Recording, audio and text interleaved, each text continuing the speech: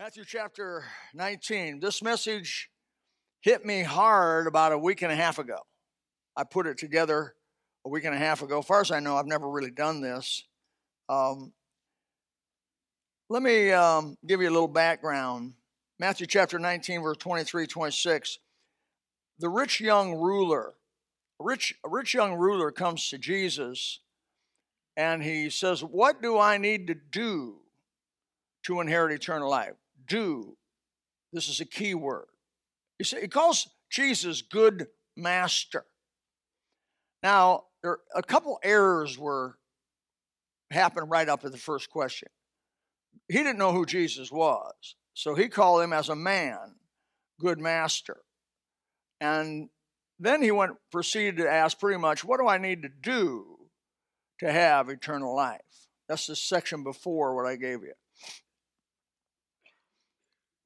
If you know anything about the salvation provided for us by Jesus Christ, you know that it cannot be received by good works. It doesn't take long into your Bible study or your journey with the Lord Jesus and the Word of God to find out that you absolutely cannot be saved by good works. First of all, you can't do good works. There is nothing you can do to get God's favor. Zero. Nothing. Except believe, which is really not a work. It's an act of the heart and the will. Believe in the Lord Jesus Christ, and thou shalt be saved. Because the Lord Jesus did everything that was necessary for your salvation when he came, was born of a virgin, lived a sinless life, crucified, buried, and the third day was raised from the dead, and eventually ascended back to the right hand of the Father, which is where he's at now, making intercession for us. So there's nothing you can do to be saved. Get that so good, and most of you have it. This rich young ruler made the mistake of believing that, and I'm not going to talk about him anymore because it's really not about there, but don't believe that you can be saved by good works. Please don't. So Jesus goes over the 10 Commandments with him, and he names every one but covet. Thou shalt not covet. And the boy says, well, I've done all that. What else do I lack? And he says, well, sell it. Take everything you have, sell it, and give it to the poor. What he did was illustrate the commandment, thou shalt not covet. He knew the boy hung on to his goods more than what he cared about God. And that's really what it came down to. The Bible says he went away sad. Why? Because he had much possession, a lot of possessions. And if that was what it took to be saved, what did he choose? That's what Jesus said, right? Sell everything you have, give to the poor, and you're going to have eternal life. So what did the boy choose? Not to be saved. That's crazy. That's crazy. That's how powerful it is. So we pick up with verse 23. Then Jesus said to his disciples, verily I say unto you that a rich man shall hardly enter into the kingdom of heaven. And again I say unto you, it is easier for a camel to go through an eye of a needle than for a rich man to enter the kingdom of heaven. It means what it says. When his disciples heard it, they were exceedingly amazed and saying, who then can be saved? Because rich people, Old Testament, were always thought to be super blessed by God. But Jesus beheld them and said unto them, with men this is impossible, but with God all things are possible. I want to talk to you this morning a little bit, shortly, it won't be long, about the God of the impossible. I think it's high time for God's people to get on the top side of faith. The top side of faith. Our brother Harold Vaughn brought it up some and encouraged me by what he said. Matthew chapter 17, verse 14 through 21. I'm going to flip back to a couple pages back there. And when they were come to the multitude, they came to him, a certain man kneeling down to him and saying, verse 14 of chapter 17 of Matthew, Lord, have mercy on my son, for he's a lunatic, and sore vexed. For oft times he falleth into the fire, and oft into the water. And I brought him to thy disciples. They could not cure him. Jesus answered, said, O faithless and perverse generation, how long shall I be with you, and how long shall I suffer you? Bring him hither to me. Jesus rebuked the devil, the demon. He departed out of him, and the child was cured from that very hour. Then came the disciples of Jesus apart and said, why could we not cast him out? And Jesus said unto them, and I want you to get the 4 words at the beginning of the sentence, because of your unbelief. You're not going to do a thing for God in doubt. You're not going to do anything for God and have God do anything much for you with doubt. It has to be rooted in belief. It has to be. He said, you guys could have cast this demon out, but you just didn't believe. You could, and I would. And he says, for verily I say unto you, if you have faith of a grain of a mustard seed, you shall say to this mountain. What is, people ask me, what is that? You mean a literal rocky mountain? Folks. He said a lot of other places in John 6:63, the words I speak into your spirit and their life. A mountain is an obstacle.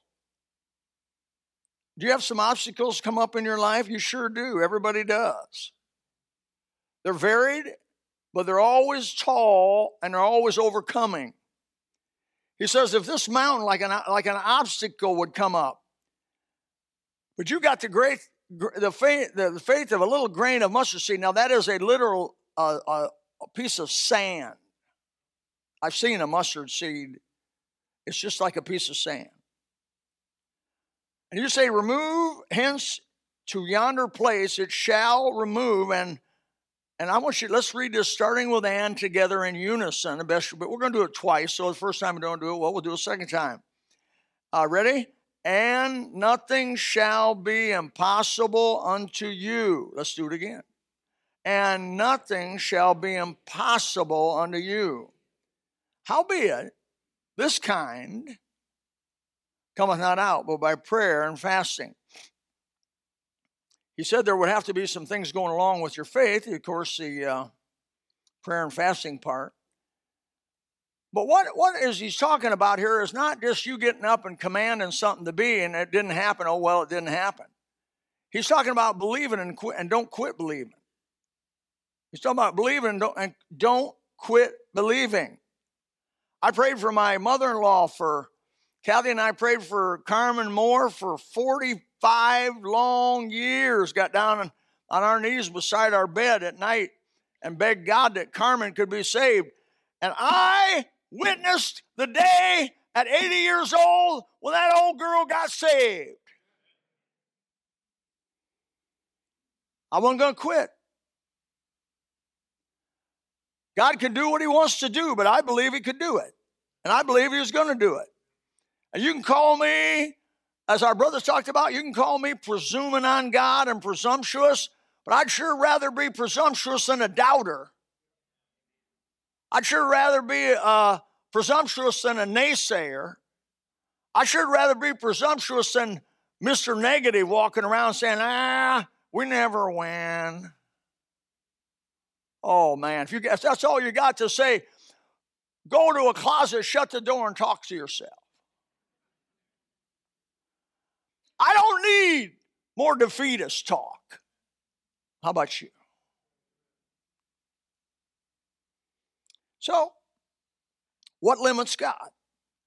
Well, first of all, it's pretty obvious right there, your unbelief, my unbelief. Now, that's not just a one-time boom. That is a lifelong process of believing. It's a believing. Brother Tomorrow, you saved? You still believe in Jesus? That's a process of believing. You've been believing in Jesus. You believed in Jesus. He birthed you, and then you're believing in Jesus still, aren't you? It's a process. God's moving me. Moving you. Also, what limits God is asking requests outside of his will. 1 John chapter 5 said if we shall ask anything according to his will, he'll do it. So, if I want a brand new something or another, and name your dream, and I'm going to heap that thing on my own lusts, you can pretty well be sure God is not going to answer that request. You're not going to get it. He says that, James chapter 4, verse 3, ye ask and receive not because you ask amiss that ye may consume it upon your lusts. So he tells you, you don't receive if it's outside of the will of God. You don't receive if it's to be heaped upon your own lusts. 1 John 5:14, they have this confidence. I'll read it to you so you get it all. We have in him that if we ask anything according to his will, he heareth us. But if in his will, and we believe he can and will do it, according to the word of God, we have it. If you don't doubt. It's simple. It's straightforward. I'm not going to live, as I said before, a life of a defeatist, of a loser. And I don't think you should either. The Bible does not refer to us as losers. I don't see that anywhere in the Bible. Or defeatists.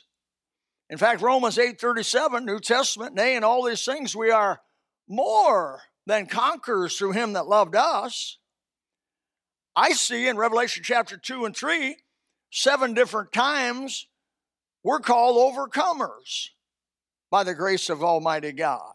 1 Corinthians chapter 15, verse 15-58 says, so when this corruptible shall have put on incorruption, and this mortal shall have put on immortality, then shall be brought to pass the saying that it is written, death is swallowed up in victory. O death, where is thy sting? O grave, where is thy victory? The sting of death is sin, the strength of sin is the law. But thanks be to God, which giveth us the victory through our Lord Jesus Christ.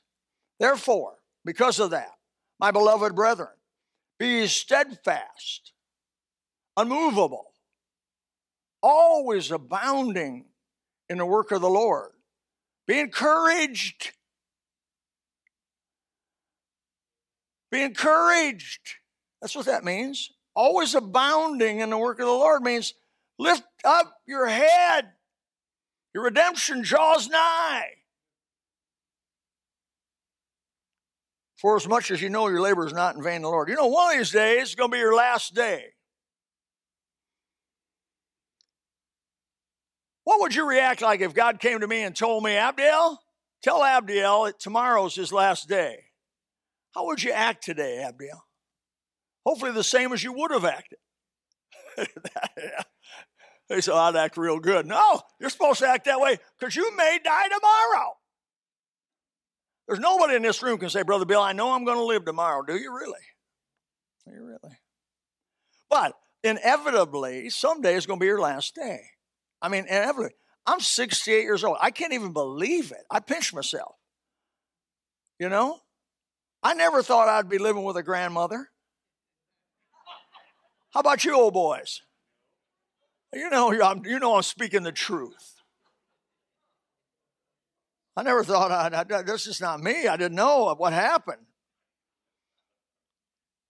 I think the world is full of, and often I hate to say it, the church is full of its fair share of naysayers, helpless people, negative people, hopeless people, and hapless people.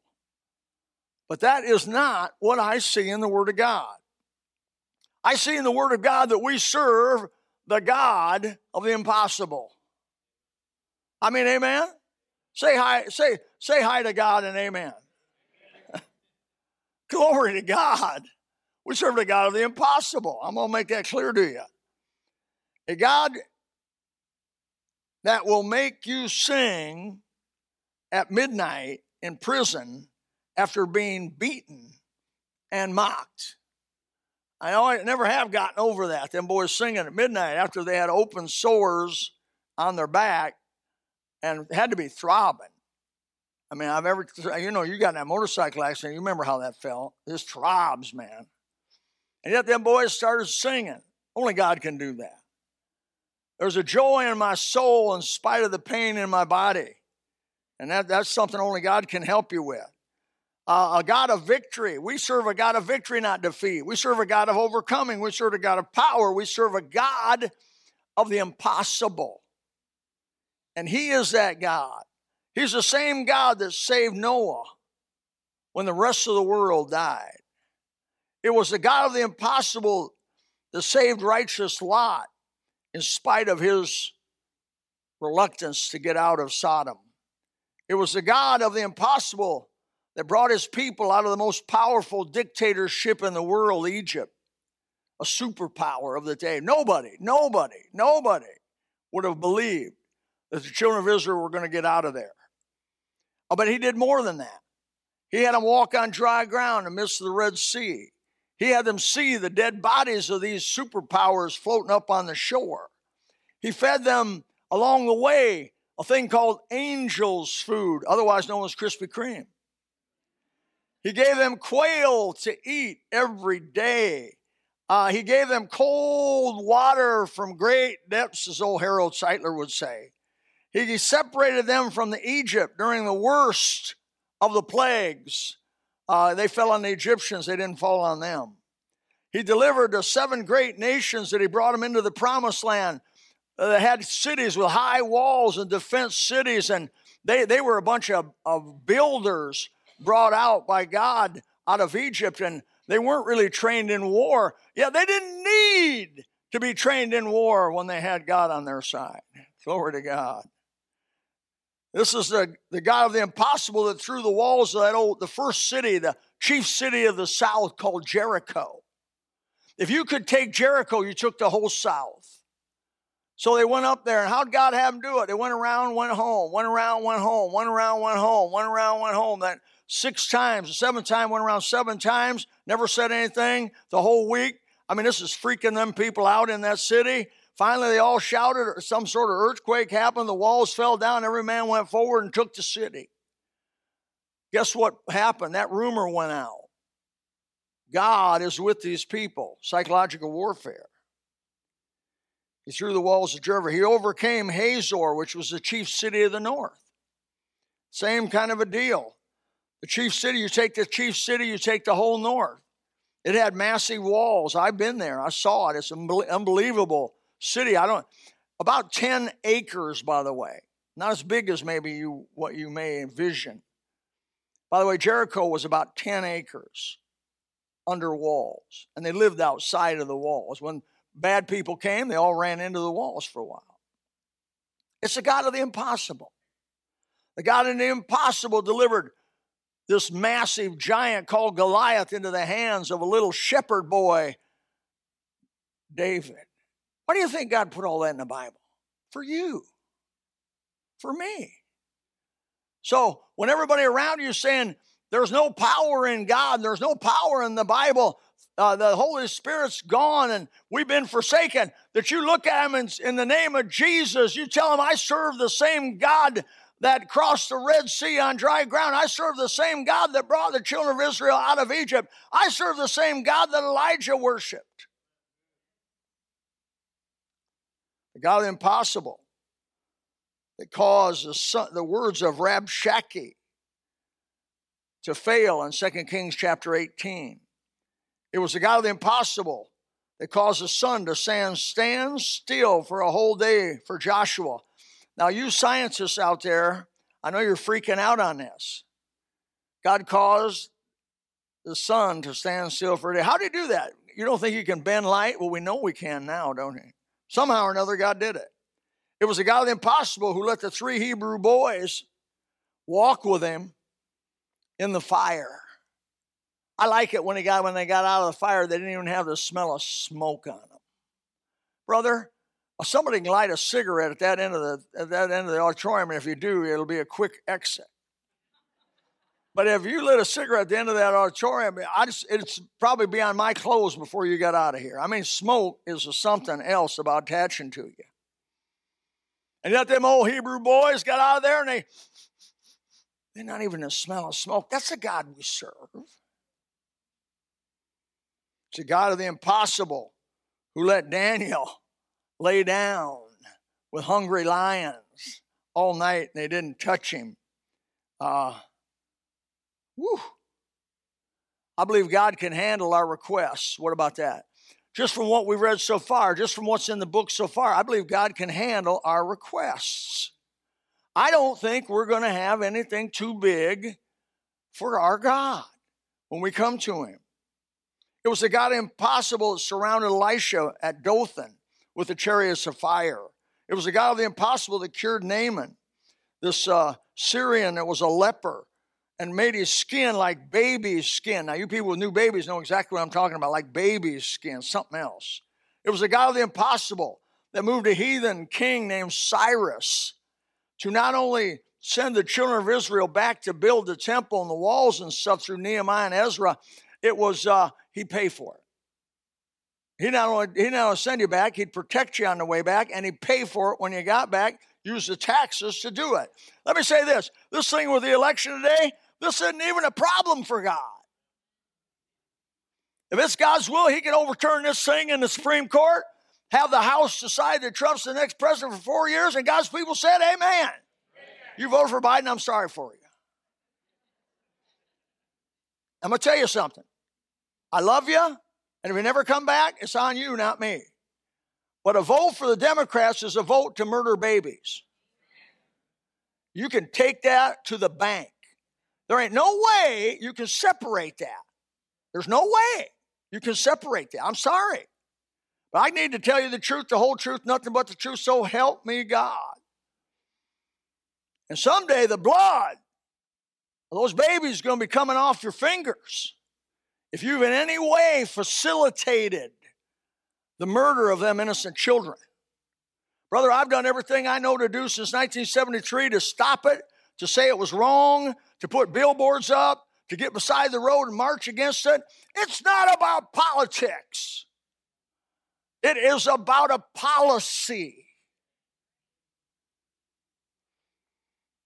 Okay. It was the God of the impossible that Jonah, the God of the impossible, spit Jonah up on the bank. Now, I don't know about you, but 3 days in a fish. It wasn't a whale, even though it was the Hebrew means a fish. God prepared a great fish. And he had to do pretty good because he somehow, now did Jonah die in that 3 days, 3 nights like Jesus? Possible. I don't know. You can argue that all you want. But I know one thing, when he got spit up, he was alive. Somehow, I don't think he looked the same. I think he had oil of Olay. I think he had white skin. Like not white, but white like that shirt. And no hair. And he was hairless, white skin, scrawny little preacher walking in and said, by the way, he was not Baptist. Now, how do I know that? He only preached an 8-word sermon. No Baptist ever preaches that short. 8-word sermon. I'd be ashamed of myself in hermeneutics course. 40 days, God's going to destroy them. I hope you die. That was his sub. Because he hoped they died. Man, he had a bad attitude. That shows you. Preaching's not so much about the person doing it, it's about the God doing it. Through Jonah, the God of the impossible spitting. Doesn't God come up with creative ways of doing stuff? He puts this guy in his fish. Who would have thought of that? Then you have him around and go 3 days, cook him a little bit, throw him up on the beach. Now go in and preach. I'm going. I bet he didn't get on water. I bet he didn't get on a boat the rest of his life. He got on there, went over to Nineveh, big old city, capital city of Assyria, massive city. By the way, that was the single greatest revival ever recorded in human history. From an 8-word sermon. Preacher, why don't you get it? I'm not going to. I'm going to preach more now. 8-word sermon. Oh, God likes to show that he's the one with the power, not us. And he does. It was great. Let's go to the New Testament. It's the God of the impossible that had his son born of a virgin. Well, you got Jonah, and that's a strange, strange story that God did there to show you the impossible is not a problem with God. And then you start right out in the New Testament, chapter 1 of with the virgin birth. Who is born without a man? As far as I know, nobody. And up to that point, nobody. And since then, nobody. But God used the woman and the seed of the woman, the Holy Spirit seed, and deity joined with humanity.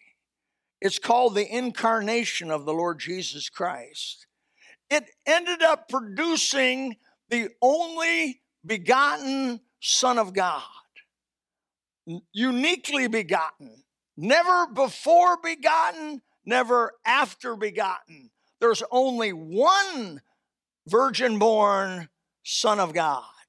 There's only one Savior of the world. Though a lot of people claim to be. There's only one like Jesus.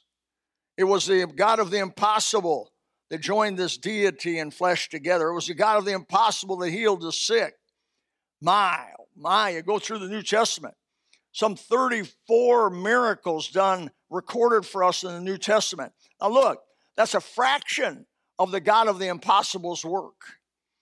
The Bible says Jesus went into some cities, and everybody that was sick, and everybody that was infirm, and everybody that had demon problems was healed in those cities. It's in the book. It's in your book. But God recorded for us specifically 34 times so he would show you that his hand was on Jesus and through Jesus. He caused the blind to see that never had an eye, put an eye on them. The paralytic to leap and run, the deaf to hear, the chronically ill to be cured, the demon-possessed to be free, the one with no eyes to see. I thought I said that. Because he walked on water, stilled the storm, fed 5,000 men plus women and children out of a few little fish and some pieces of bread. Did it again, 4,000 men and some women and children. Raised Jairus' daughter, raised the widow's son, raised Lazarus after 4 days being dead. And they said, look, Lord, he stinks. You know what's beautiful about the resurrection of Lazarus? Jesus had to say, Lazarus, come forth. Because everybody else in that graveyard was like this. Had he said the name, everybody that ever was buried would have been raised up. But he had to say Lazarus specifically to this individual. You come up. Release him and let him go. You know, someday we're going to be released from death. And we're going to be let go. Can you feel it? Can you feel it, old timers?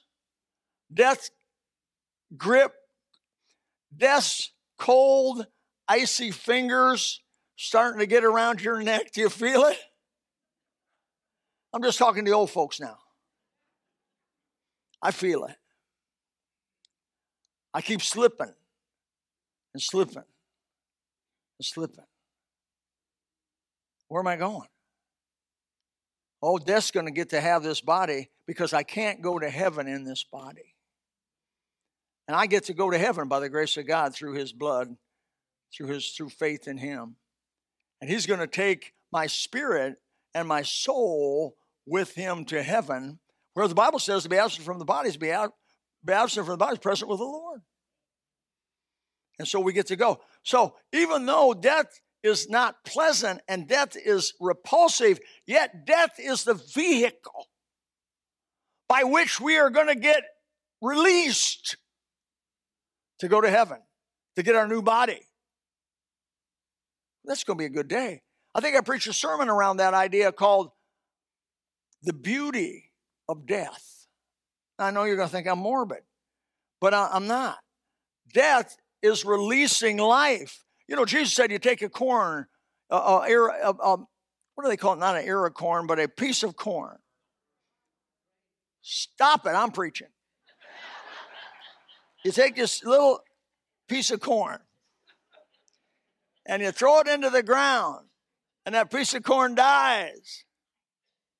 It's sad. Do we go over that piece of corn and say, oh, that piece of corn, he died. It used to look really good. They used to have black hair. They used to be able to walk well. No, we don't go mourning over that grain of corn. We say from that grain of corn, it's going to come life. We born-again Christians ought to be anticipating the life that is to come after this old body finally dies off. Man, sometimes I wonder, what are we hanging onto this thing so hard for? Heaven is a wonderful place, full of glory and grace. I want to see my Savior's face. How about you? You know, I serve a God of the impossible. You serve a God of the impossible. We got to quit doubting. We got to quit doubting all the time. We got to quit. let me give you a quick illustration. I got 6 minutes. I was in a battle. I moved out 10 miles inland, and all of the big corporate mines went out there and started buying farms, and they wanted to do 100-foot holes, rock mines, make it moonscape, blast every day, shock, rattle, and roll everybody that lived out there, which happened to be me. And we gathered our little motley crew of neighbors together, a bunch of rebels, and we went to the county commission to battle them people. We wanted to battle them. We wanted to fight them. We went to meeting after meeting after meeting after meeting in front of the commissioner, in front of the hearing examiners. You can't believe it. And we said, these mines will ruin the inside of Florida. They'll destroy it. It'll never be the same, not recoverable. And I have my well-meaning neighbors. I was one of the leaders. And I had my well-meaning neighbor come over to my house, and they drive over to my house, and I knew it was special because they never had seen me before. So I drove over to my house, got out of the car, came over to me and said, Bill, we don't have a chance to win.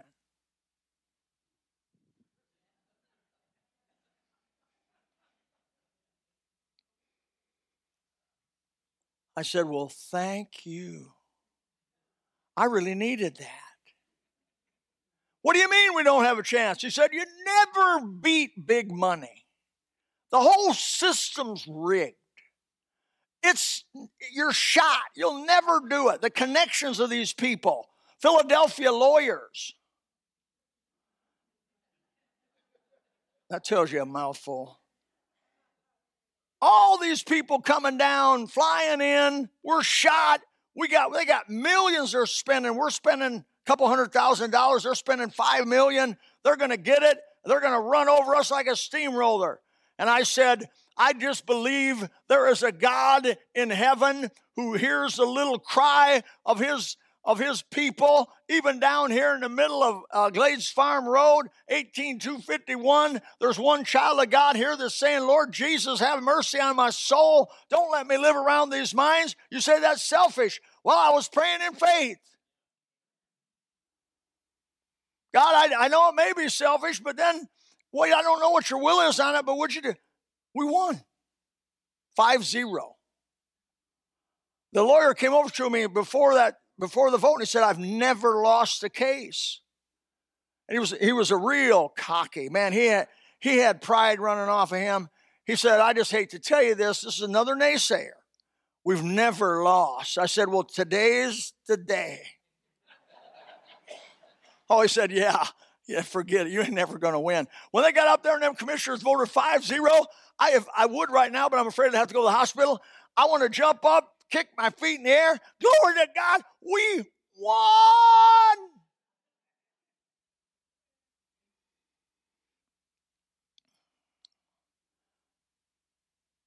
That process repeated itself 6 times. by 6 major corporations all over the world corporations. Mexico has a big one. We won every time. 5-0. You can say what you want. You can say God don't care about small stuff like that. You can say God don't care about our little details of life. You can say God don't care who our president is, or God don't care about the babies, or God don't care about law and order. But I'm just crazy enough to believe that there's a God in heaven that's done all of this stuff and more that I haven't mentioned. And if you would quit being a doubter and quit being casting naysaying on this stuff and say, by the grace of God, I am going to believe. Lord, help thou my unbelief. Sure, there were times, when the voice, you're crazy. I may know I'm crazy, but I'm going to believe, get out of here. I believe. You say, Brother Bill, what? Man, I don't have time for the examples to show you. Miracles. Kathy Moore got saved. I met my wife at a beer party. Dancing. She was a good dancer. Drinking booze. My first date, she got drunk. I couldn't take her home because I thought her dad would kill me. I don't come from some sterile seminary. I come from wickedness. And God reached way down for me. I stand as an absolute miracle of the grace of God this morning. My wife stands as a miracle. More than that, here's a just quick list. John Moore got saved. Ori Lytell got saved. Lorraine Lytell got saved. Troy Lytell got saved. Andrea Dodd. That's a big one. Andrea Dodd got saved. Her mom and dad got born again. Don't you take that for every. People don't get saved except it's a miracle. That's a short list, a little short list. I'm going to quit with this. Mark 11:22. Jesus answering said unto them, have faith in God. For verily I say unto you that whosoever shall say unto this mountain, be removed, be cast into the sea, and shall not doubt in his heart, and the idea is to continue to believe. He shall receive those things which he saith shall come to pass. He shall have whatsoever he saith. Therefore I say unto you, whatsoever things ye desire when ye pray, believe that ye receive them, and ye shall have them. I can tell you this, that is not disputed in the Bible. That passage is not a disputed passage. In every version, in every received text, even Westcott and Hort text, that verse I just read you is in the Bible. Now, why don't you make it in your Bible? Father, help us. We're not trying to be presumptuous here. God forbid, we're not talking about commanding God. No, no, no. But we are talking in humble brokenness, contriteness, coming before the God that all that is, who saved us, who loved us and gave himself for us, and bringing requests to you, believing them with all of our heart, all of our soul, all of our mind, all of our strength, and just simply believing. Help us to have faith in God. Forgive us for doubting. Forgive us for doubting. Help us just to review back through the scriptures again and see thou art a great God. Thou art a mighty God. Thou art a God who, with God, Nothing is impossible. Help us, Father. In Jesus' name, amen. You may have a relative that's not saved, uncle, aunt, child, friend. Why don't you claim, by the grace of God, why don't you go to God and say, I'm praying for this person to be saved. I'm going to believe, and I'm going to believe without doubting, and I'm going to pray for him to be saved or her to be saved. And until I die, by the grace of God, if I die, that's when I'll quit. If it's not God's will, that's between him and that person. But I'm praying that people get saved, certain people. And I'm not going to quit until I die. Now, that's a big commitment now. That's a big commitment. A life, Some of you are not so big, I suppose. But it's a commitment. I'm looking forward to seeing my mother-in-law in heaven, amen? You know what's beautiful about being saved? You can go to heaven, your mother-in-law will be there and still be heaven.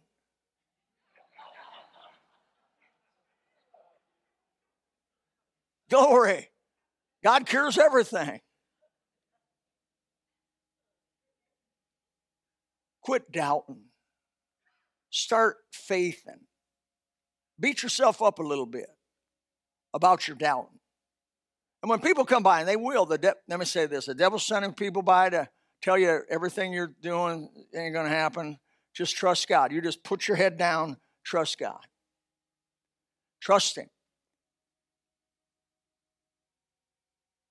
Literally, the response of today's message there may be people in heaven someday because you believed for them. Father, help us. Anoint us from heaven in Jesus' name, amen. Let's stand together, a couple verses, just as I am, without one plea. Maybe God, you just want to make it down here and say, I'm recommitting myself to praying for this. You may have gotten weak. You may have gotten feeble. You may have quit praying. You used to pray, but you quit praying. Why don't you get back to it? We're going to do it again. We're going to do it again. I'm praying right now for Beth Moore.